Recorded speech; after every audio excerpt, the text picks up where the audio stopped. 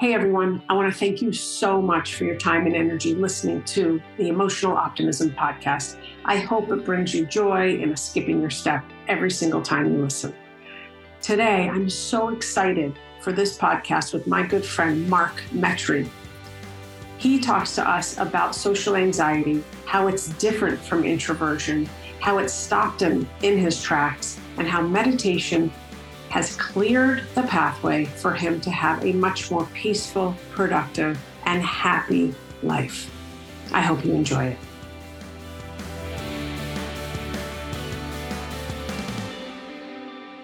I want to start and ask you, I don't know a lot about you pre these last couple of years, these last few years. Mm-hmm.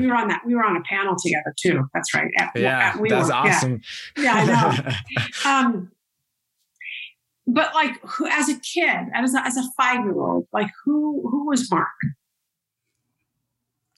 Yeah, it's interesting. So 5-year-old. So, for me, when I look back at my life, and especially when I was 5, my parents had come to America basically about a year before I was born from Egypt. And so I just remember just very simple times, just a very simple childhood. I remember moving around a lot to different apartment buildings, collecting things, always being interested in animals. I think I had Legos, or not Legos, but just different toys. I think I was just a normal 5-year-old kid. I didn't think much of it. And when I look at the photos of me now when I was 5, it's so funny because it's it would be me sleeping on a mattress on the floor with me and my sister, and there would just be different stuffed animals. And so it's just, it brings back very, very simple, very great times. Yeah, I love that. One of the things that you said in one of your recent TikToks actually was you thought of yourself as feeling behind, you felt behind.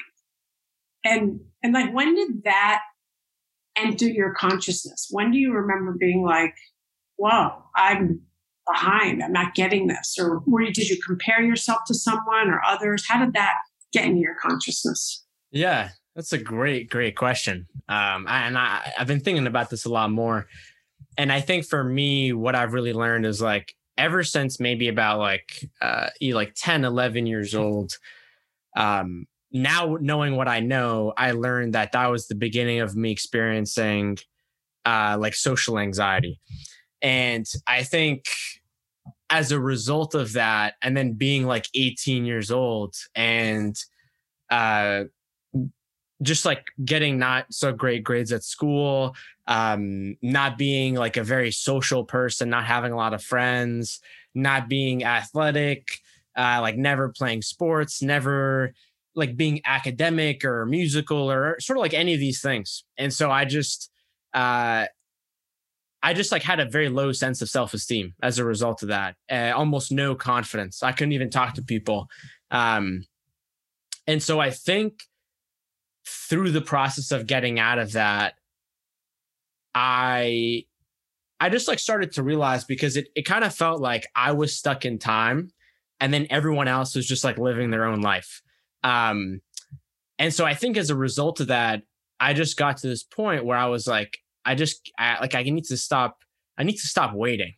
And so I just started to do the things that I always wanted to do, but I was waiting for someone else to do it for me, or, it's a long story, but it was just always me comparing myself to people, me not really doing much in my own life, me experiencing anxiety and depression at the time and not knowing. It was all of those things. And then now I think how my perspective shifted from that is,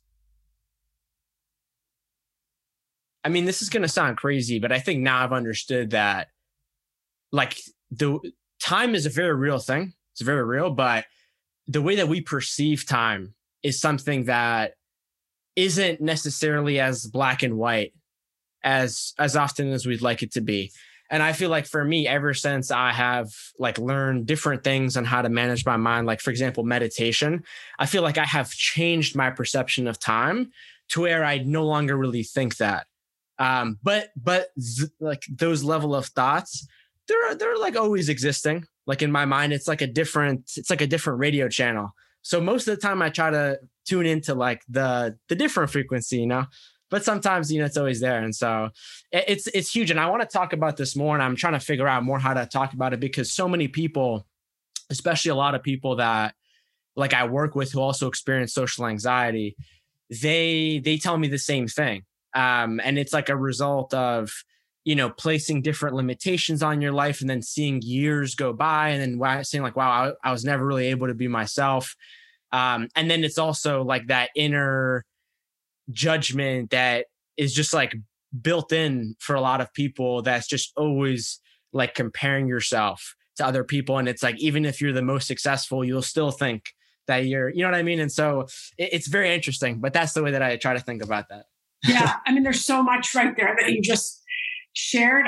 I think what I take away, and I want to double click into meditation in a second, but what I take away is you've really been able to harness something to change, for the most part, the self-talk that you may have had or that you may have, and really really just get onto a different frequency in a way, like, you know, how you just change the channel. You know, in my day, in a car, you still had the radio channel. In your day, it's a little bit different, right? But like, you could change the channel and you'd be like, oh, it comes in much clearer over here. You know, before we get into meditation, because I really, you talk a lot about it, and I think it's really important to see. I'd love to get your take on it and why it's so useful to you. A question I have is what, if anything, is the difference between an introvert and someone that is experiencing social anxiety? Yes. Oh my God. There? Yes. I love this question. Yeah. There's a huge difference. So like when you look at the psychology definition of what it means to be an introvert, basically what it means is like your brain, just the way that it's made, it just has an inclination to just think like more internally, to be more introspective. And then in turn, like the way that you perceive the world and how you act in the world is a little different. In terms of especially like how you gain your energy and just what your mind is naturally more open to, and like what's the recurring theme. Whereas, you know, if you're an extrovert, it's like the opposite, where it's like a lot of times your mind is just more naturally inclined to just be more mindful of like the physical, external environment, people. And so when it comes to social anxiety, it's totally different because, you know, some people, like the average person, may experience moments of being socially anxious, you know, and same with like being shy. But basically, social anxiety, I think it affects like I think 5-10% of the population. Basically, it's like oftentimes it starts when you're 9, 10, 11 years old. And a lot of people are not conscious of this. I wasn't conscious, but basically it's a moment where your brain basically breaks. And so, for example, for me, it happened as a result of like, you know, I went from living in like an inner city to moving to a small town with like 5,000 people, and basically being like the only kid who wasn't white in the entire town, and then started to face racism. Nobody around me looked like me. I started to face these other health issues, these autoimmune issues. And so now what we know, it's like a lot of the times around the ages of 9, 10, 11, you know, someone has like some sort of an experience that just like triggers them and traumatizes them to a point where like the hardware in their brain is just damaged. And I don't mean to say that the person is damaged. What I'm saying is like, so if you break your leg, right, and all of a sudden, you know, you're going to feel a lot of pain. You go to the doctor. The doctor's like, hey, you know, we're going to put you in this cast. We're going to give you crutches, and then come back in like a month and we'll give you a different kind of cast. And then after 3 months, you're out. And so a lot of the times what I've learned, like with mental health, it works the same way. And so a lot of the times, like there's a part of your brain that is seriously suffering as a wide result of different issues. And what happens is you have to do the same thing. You got to put yourself in the crutch and the cast. But a lot of times that doesn't really happen with mental health, especially because we can't see it. And so for me, I remember being 9, 10, 11 and all these things happening. And it's almost like what begins to happen is it's like you're on the path to like just living your life and growing as a person and like learning about yourself, your personality, your values, all these things. And then it's like all of a sudden like an emergency happens. And then there's like this like new software that like comes in your brain and it tries to like adjust and it tries to like act as like a defense mechanism.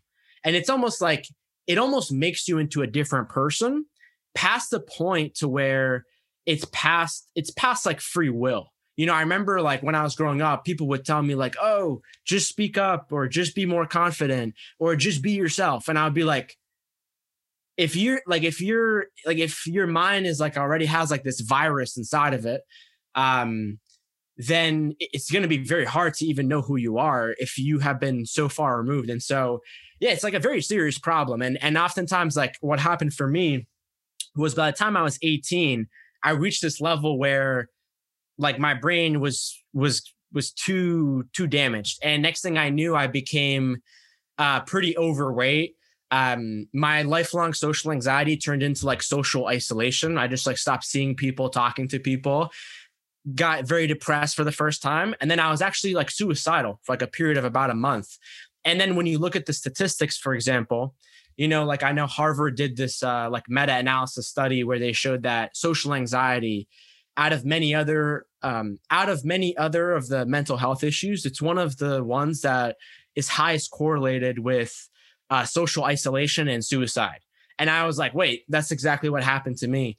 And so, I mean, I don't even know what your question was, but I think that's the difference between being an introvert, which is like your brain is just kind of operating more inwardly, where social anxiety, it has the potential to like really mess up with your brain. And a lot of the times too, the last thing I'll say is like, this issue is invisible because a lot of the times it's under the disguise of like, oh, you're just shy, or oh, you're just being an introvert, or it's like alcohol, always at the bar, or it's social isolation, doesn't have friends. And so it's very dangerous. I'm trying to talk more about it because I thank God every day that I'm lucky and I didn't become a statistic, but I know that there's other young Marks out there who are like literally in the same path, and it's very dangerous.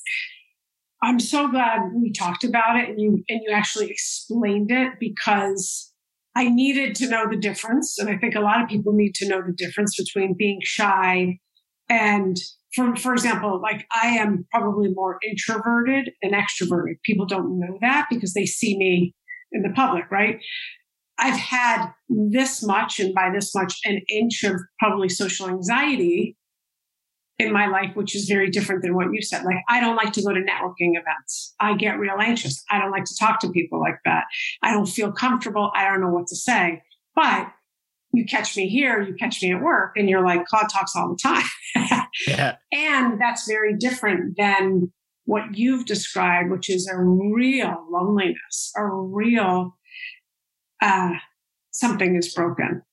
And my heart goes out, and my heart doesn't break. My heart is sad for people that experience that. And as you said, either become statistics or don't know, their family doesn't know what's going on. So they're just like, what's up with Ralph? What's up with Rachel? Like, and yeah. So I'm really glad you're talking about it, and you've had such a great platform to have these conversations.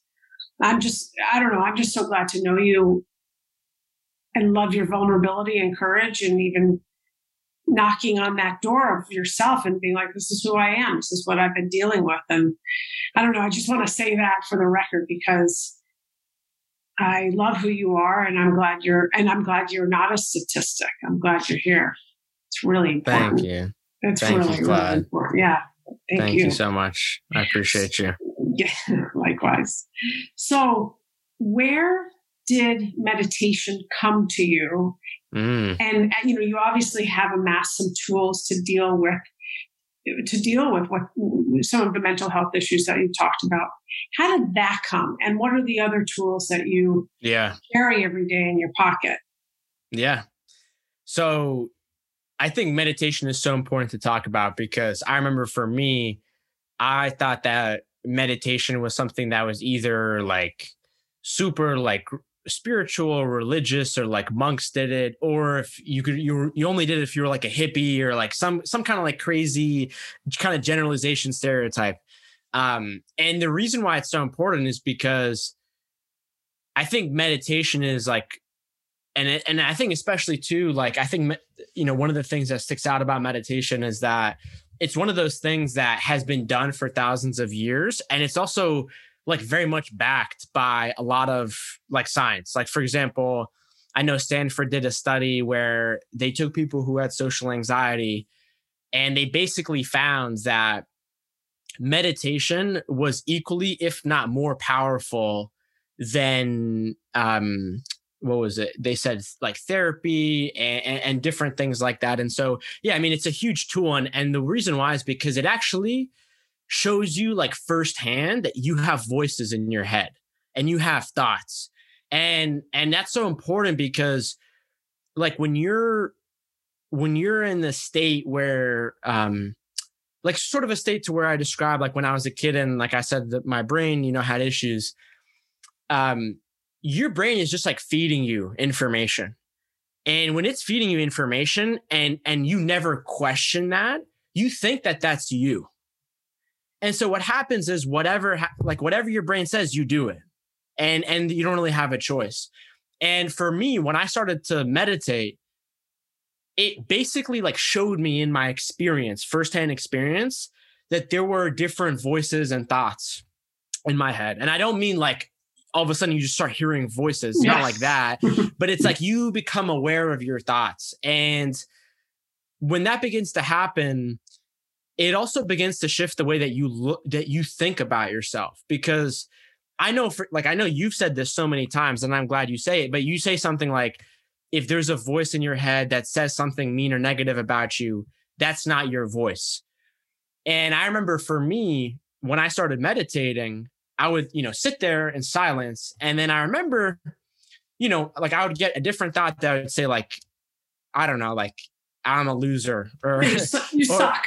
you suck, or like, you can't go anywhere because people hate you, and you don't belong anywhere in society, and different things like that. And when you start meditating, it may not happen right away, but when you start meditating, you start to like differentiate yourself from that thought. And then you start to be like, wait, what is it? Like, who said, like, what is that doing? And it's like, you get like a completely different perspective on yourself. And I know for me, like one of the biggest things that I've learned, which I think meditation leads you to, is this concept of like meta separation, which if you have like experienced a life of like anxiety, social anxiety, like I have, this is definitely very useful, where it's like basically understanding that your experience of life, as in what you see, what you hear, how you feel, what you think, how you feel, that is basically split in two. One half is like the real you, like your conscious mind. And then the other half is sort of like this automatic brain that has been corrupted due to like a decade of, mental health issues and all sorts of things.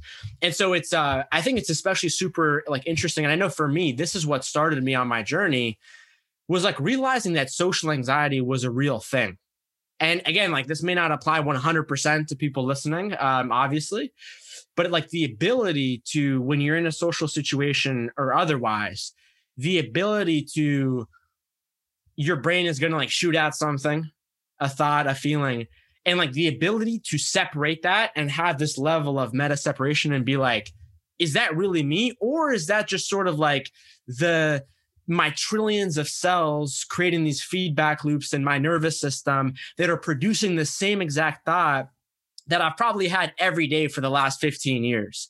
And it's being able to do that. And so I think like that's really easy to say, like on a podcast, for example. But when you're in the moment, it's almost impossible to do that. And so meditation is one of those things that builds that muscle that like helps you almost like kind of slow down time and be able to make a decision. And then on top of that, just like making sure that your brain is healthy. Like I think especially now, like I'm very young, I'm 23. I think the most important thing that my generation has really realized is that like when we talk about like the experience of someone's life, the quality of someone's life, and you talk about their experience, like how they feel, like going back to what do they see, that's ultimately a biological experience. And again, I don't mean to get, like too empirical or anything like that.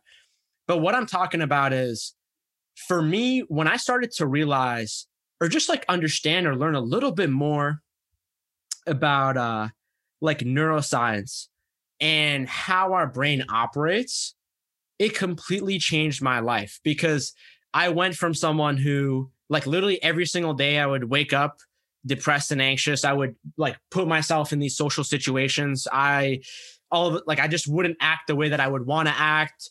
And then I would get depressed about it, or I would get upset about it. Then my self-esteem, who I was, my character would sort of go down. And then really what would happen is like every single time that happened, I just like, wow, Mark, you can't do this. Wow, Mark, there's something wrong with you. Wow, Mark, like you're just always going to end up being this way. Oh, Mark, people don't like you. And so if I could have realized that like that was partly a biological experience that was occurring because of social anxiety, it would have completely changed my perspective on life, because I would start to realize that it's not, like when you realize that, it goes from like it's you versus you, me versus me, to then it goes to like you join the same team with yourself and you become like a true friend to yourself. And you're like, you know what?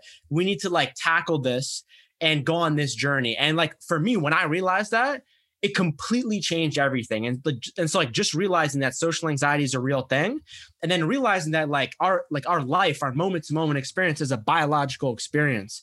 And if you have had, different things, in your past from, like just not like, experiencing a trauma, experiencing different kinds of injuries, dealing things that you haven't dealt with, having sleeping problems, having other health problems, weight issues, a lot of this stuff is interconnected. And so a lot of the times, if you're like that, then I think you can dig down and like, truly just get the information. And I mean, this is so important, because when you look at just mental health in general and like how humans used to talk about it, and even today, mental health used to like not be a real thing like 25 years ago, even probably less than that. And so just gaining these new awareness and perspectives, I think is really, really helpful. And so I think just taking care of your brain first and foremost is super, super important, because if you take care of your brain, it will let you have your mind back. And there's a lot of people out there who have like their minds held in captivity by an unhealthy brain as a result of all kinds of life issues. And so I think that's the biggest thing that I've learned. That's so huge. One of the things that you said that you see me scribbling things down, when you said, so you get to a place where you can be on the same team rather than you versus you. You can befriend yourself, which was like, as soon as you said that, I almost got tears in my eyes, because I was like, yeah, like that's it. And you're learning this at 23. Some people are learning this at 85, 55. Some people don't learn it. Some people learn it at 10, whatever. Yeah. But like when we're able to do that, and I think it's an ebb and flow. I don't think it's every day, right? I think every minute of every day, we're challenged by something internally or externally. But to become a friend to yourself and to offer yourself that kind of compassion, kindness, tenderness, is like, it's such a necessary gift. It's just not like a Hanukkah, Christmas, Kwanzaa gift. It's a necessary life gift everyone deserves, Yeah. So in terms of the way you came to meditation, did you read about it? People talked about it. Is there a kind of meditation to do? Do you listen to an app, or do you just now you've been doing it for a while. So what's your, would you mind sharing a little of the path to like, yeah, I'll tell you the path. Yeah, that'd be awesome. Yeah. So it was 2016 and it was Halloween, and I go out to a party with my friends, and I remember getting really hammered, getting really drunk. And I remember waking up the next day, and I remember my friends and we had signed up to go on the school trip to Six Flags. And so I wake up the next day, I'm basically like hungover, and we're like, oh crap, we got to go. And so I remember like running down, getting the bus like just on time on our way to Six Flags. And I remember it was like an hour and a half drive. It was like 2 hours. And so I'm like, I feel like crap. I'm like, what am I going to do for 2 hours? I think both of my friends were like asleep. I didn't really feel like sleeping for whatever reason. And so I remember I just like had like this voice in the back of my head that was like, hey, like, like every article that you read of like how to get better tells you to meditate. Oprah meditates, LeBron James meditates. It's like I had like all like this information that I had read, but I had never taken action on it. And so I was just like, you know what, screw it. And then so I went to the App Store, I searched meditation, I downloaded Headspace, which is like, I think the biggest meditation app, second to like Calm. And I meditated. And I remember the most interesting part about it was like when I finished, I remember it wasn't actually that difficult, like as I had thought it would be. And I remember it was like 15 minutes, and then I woke up after the meditation, and it I don't know to say like that it worked, but I just felt a little bit lighter.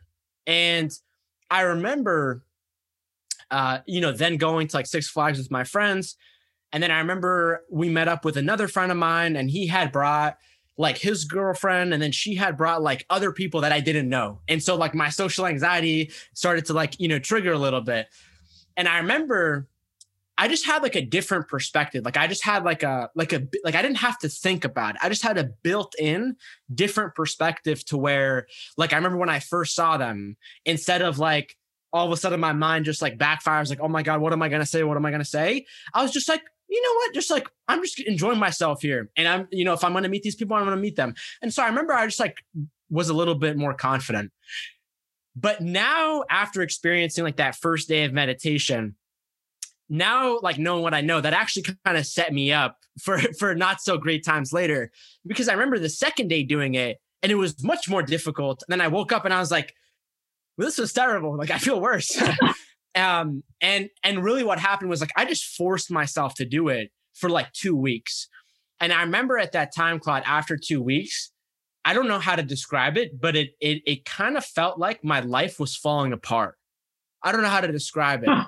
And it wasn't necessarily like things on the outside. It's not like things externally were happening, but just felt internally. And it was very weird. Like, I don't know how else to describe it. I wouldn't say it was good or bad. It's just very weird. And then now, like after I've taken like different meditation courses, I've talked to different like meditation experts. And I've talked to them about that of like, I felt terrible the first 2 weeks. Like I felt my life was falling apart. And they told me it's this thing called the highlighter effect. And so basically what it is that like your brain has normalized so much crap that you have been putting up with either with yourself or your life or with other people. And when you begin to meditate and you begin to become more present and you begin to experience life for how it actually is, what begins to happen is your mind is going to start to automatically highlight these things that are like, hey, Mark, should this really be in your life? Hey, Mark, is this really the best thing for you? And so it felt like my life was falling apart. And really what it was just like, I used to be so reliant and just like dependent on these different things in life to give me certain, things. So like whether it was getting like hammered and like drinking alcohol every night so that my social anxiety could go away and I could just shut off my brain, or, whether it was just like sitting down, by myself on like a Saturday night and just like playing video games and just like binge eating junk food and like energy drinks.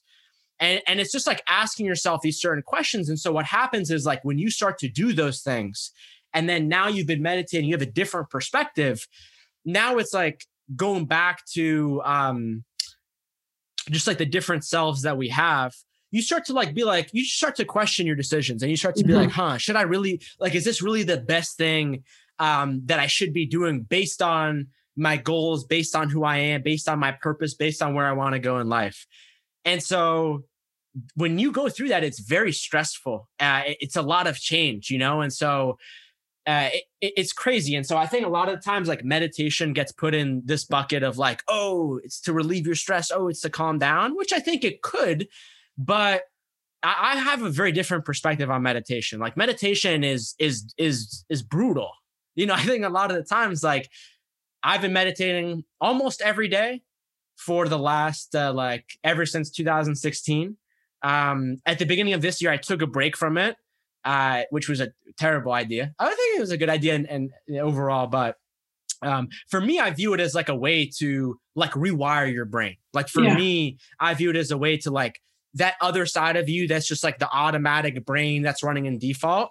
It's a way to begin to like rewire that. And yeah, and so I love meditation, and I think that anything that anybody does is the best medicine for them. You know, like I remember I was talking to a meditation expert, and I was saying like, hey, people, like a lot of different people will say, oh, well, when I go for a walk or when I run or when I do the dishes, I'm meditating. And that's definitely true to a degree. And again, like people should do whatever they want. I don't want to force anything, but also like, I personally believe that there is no substitute to actually like sitting down and closing your eyes and meditating. In terms of like the benefits that it has to rewiring your mind. And like the reason why is because when you sit down and you close your eyes, that's like the only time where you disconnect from the external environment. And we put all kinds of meanings between our internal world to the external world, meanings, values. And a lot of those are great, but I think a lot of those, for some of us, are incorrect. The different meanings that we have, whether it's like, you know, you're a kid and let's just say your parents weren't that affectionate towards you. But then all of a sudden, like once you got really good at soccer, your dad started to like pay attention to you and love you. And then next thing you know, you start to realize like, oh, I have this connection in my head of like internally where if I can perform and I can kind of compete and do this and just bleed and like don't care about myself, then I can get the validation and love from X, Y, and Z. And so when you meditate, especially when you sit down and like formally meditate, I think that's a huge moment to where your brain and your mind start to like understand that. And again, it's so hard. Like as someone who listens to so many podcasts, reads so many books, reads so many articles, like sometimes it's too much information. I think meditation is one of those things where I keep going back to it as like a solid, because it's like one of those things that actually works. It's very difficult though. Yeah, sure. I mean, gosh.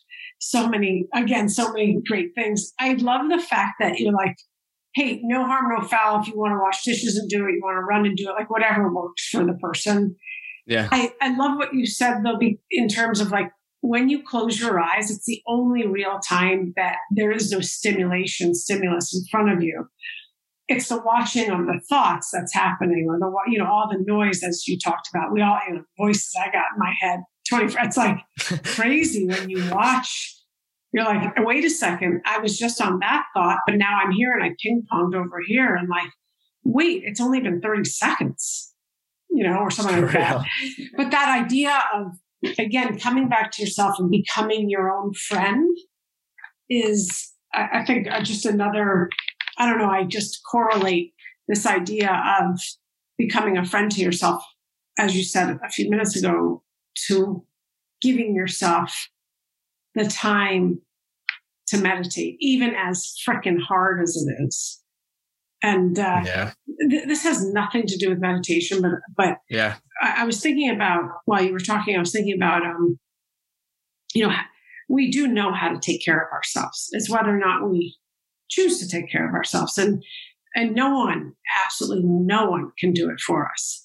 And so I was thinking about, someone that might be an addict or an alcoholic, and like that person, after they experience, whether it's rehab, not drinking, going to 12-step meetings, whatever, and then they go back and take that drink or do that drug, you know how much better you felt without doing it. The voices in your head are already there of like, what am I doing here? This is a wrong way. I'm taking a wrong turn down a bad alley, but you do it anyway, and then you do it and you hate yourself. Yeah. I was correlating a little bit of what you said in terms of like, we know how to take care of ourselves. It's up to us to do it. And sometimes, you said, look, I chose not to meditate in the beginning of the year and it really didn't work out well. Of course, like you learned something from it, but you know that the best way for Mark to be Mark every single day is to take care of yourself in that way and probably 12 other ways. But yeah. I mean, thank you for sharing that. And yeah, I mean, I honestly, it's, my heart goes out to, all kinds of people who have all kinds of issues. But, personally for me, like I have never faced, thank God, like a real serious like addiction to where, and so I always say people should, get professional help for that. Because I think asking for help, and like just realizing that there are resources out there, like, yeah, I agree with you. No one's going to do the work for you. But it's like when you can go from your just like individual isolated perspective, and then, the news that you watch, whatever your friends and family say, whatever their beliefs are from where you come from. And then you begin to like look out there in the world and you begin to understand that like there are hundreds of thousands, if not millions of people who are dedicated to like making this stuff in terms of addiction, emotions, there are thoughts, into making this stuff into like a real, like quantifiable science. And I don't ever think that we'll ever be able to like fully, science and quantify the human body. I think there's things that are past that. But the reason why I say that is because like, you just like go through life, and I agree with you. I think we definitely know how to help ourselves, but you go through life and it's like there are other potential like guides and like instruction manuals that, yeah, they may not give you the full picture, but they'll give you like, hey, here's step 1, here's step 2, here's step 3, and then a lot of the great ones too, will give you that like awareness of like, this is a totally personal thing. Not everything will work for you. But there are like other things out there, right? And so for me, like when I was at my low point and I was suicidal, I had no idea what was happening. Like I literally had no idea. I felt like my brain was broken the most at that stage.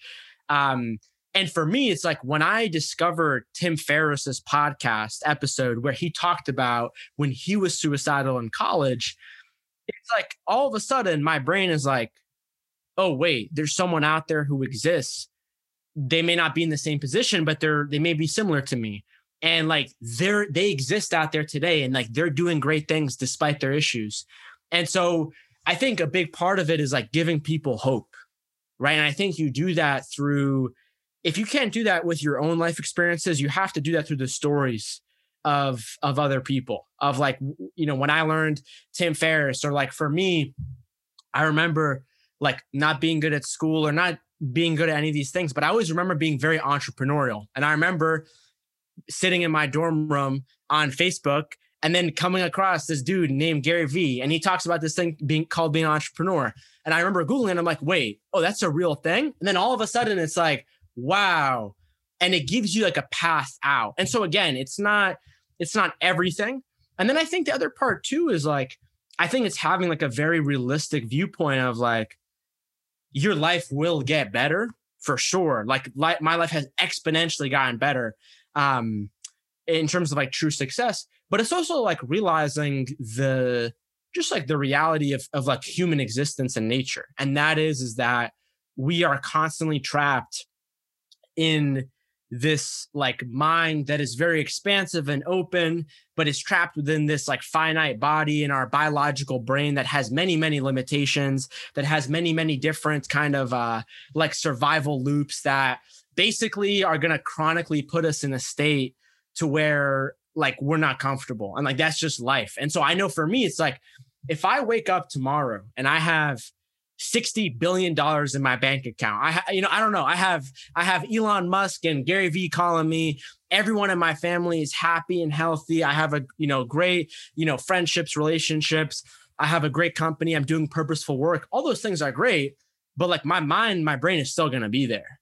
And so I say that because I think a lot of the times we build this expectation at some subconscious level that, I don't know. I'm still trying to figure out how to escape from it. It always comes back and it's like, oh, if I do this, or if I do that, or if I just to avoid this, then everything will be okay. And then the next morning it's like, oh crap, this is existence. And so I think it's realizing it's like, hey, life is like 24 hours. It's what you do in your 24 hours. You don't have to do everything in all those 24 hours. You're going to have good 24 hours. You're going to have, not so great 24 hours. But it's just like realizing that like life is inherently this experience that we perceive. And within that experience of life that we perceive, there's always going to be issues. There's always going to be a part that's suffering. There's always going to be an issue. Because if the reality is that if you remove that, you wouldn't get access to the highest amounts of love and like things that make life beautiful and vibrant. And so I say that because obviously if you're suffering and you have addiction, you have mental health, obviously like, go get help. There's an entire world out there that is like willing to help you and open if you are. But then also understand that life is sort of broken up in these chunks of 24 hours. And like I know for me, like one of the biggest things that I had to realize was like, hey, Mark, like it doesn't matter how many times you meditate. It doesn't matter how many green juices you drink. It doesn't matter how many times you do yoga. It doesn't matter how many times you write down, why you're grateful. And by the way, I say I don't matter. These things definitely do matter. I'm not trying to denote the importance of these things, but I'm just saying like none of those things matter from the perspective of like creating this like fantasy imagination of like everything's going to be perfect and I'm going to be fixed and I'm not going to be, I'm not going to be, facing any kind of issues whatsoever. I'm going to be facing zero. That just doesn't exist. And so I think it's kind of understanding both sides of the coin of like have hope, look at people's stories, realize that there's literally a science that's being broken down into this that is understanding more than we could ever understand ever before in human history. That is giving people the personalized power to like understand how their bodies, their genetics, their brains work. And then also realize like the state of existence of like how life is broken up into 24-hour periods and to like manage your expectations of life because it's like always a recurring story. And I think humans have always done that especially when we've been in very, very bad spots, like, hey, I just need to do this. I just need to get through this. And so it's like a mechanism that's happening. And so I know for me, that's like always like very overactive. And so I always have to manage it. I don't know about other people, but. Yeah, I love it. I mean, a couple of things that you said that I thought were really, that stood out to me was, when you first landed on Tim Ferriss's podcast when he talked about becoming suicidal. And I listened to that same episode. I remember it really stopped me in my tracks because that's not what I expected. I had my own expectation, right, of seeing someone who's very successful and writing these books on like how to become more successful internally. But what dawned on me is what you were really talking about was this idea of human connection. And especially when one does isolate and one has social anxiety, the last thing that you are doing is wanting to connect with humans, right? It's wanting to build that muscle because it's just not existent. It just doesn't exist, right? For a zillion reasons. But here you are today talking about connecting with the Tim Ferriss, connecting with the Gary, connecting with all the people that you personally have managed to connect with via your podcast and beyond. That is the absolute opposite of who you were at 18, what you were doing. And human connection, is a huge part of your toolkit, like it or not. So I just, for sure. And I mean, you like it. I don't mean like it or not, like you like it. The other thing that was really interesting, and I had never thought about it like this, was breaking down your day into 24-hour increments, into 20, just remembering that you have this chunk and this chunk and this chunk and this chunk, and you have all of the, hopefully, the support, the power, the energy, the friendships, the whatever you need to get through each and every minute of those 24 hours. And they are not all going to be rosy. They're just not.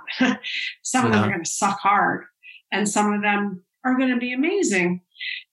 And one of the things you said also is like, without the valley, you don't ever know what the peak is like. You don't ever know what the view is like, the joy, the elation, the, oh my God, I did that, the happiness, if you don't go through the valley. And the suffering is part of existence.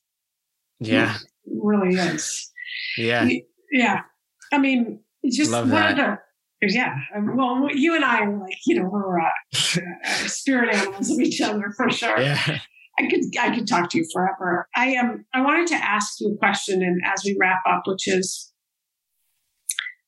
actually kind of like the thought of putting the podcast on the shelf for a bit. And you've chosen to do that very, very successful podcast, and turn to other mediums. And can you share a little bit about rationale there or reasoning? Yeah, for sure. Real quick, I just want to share.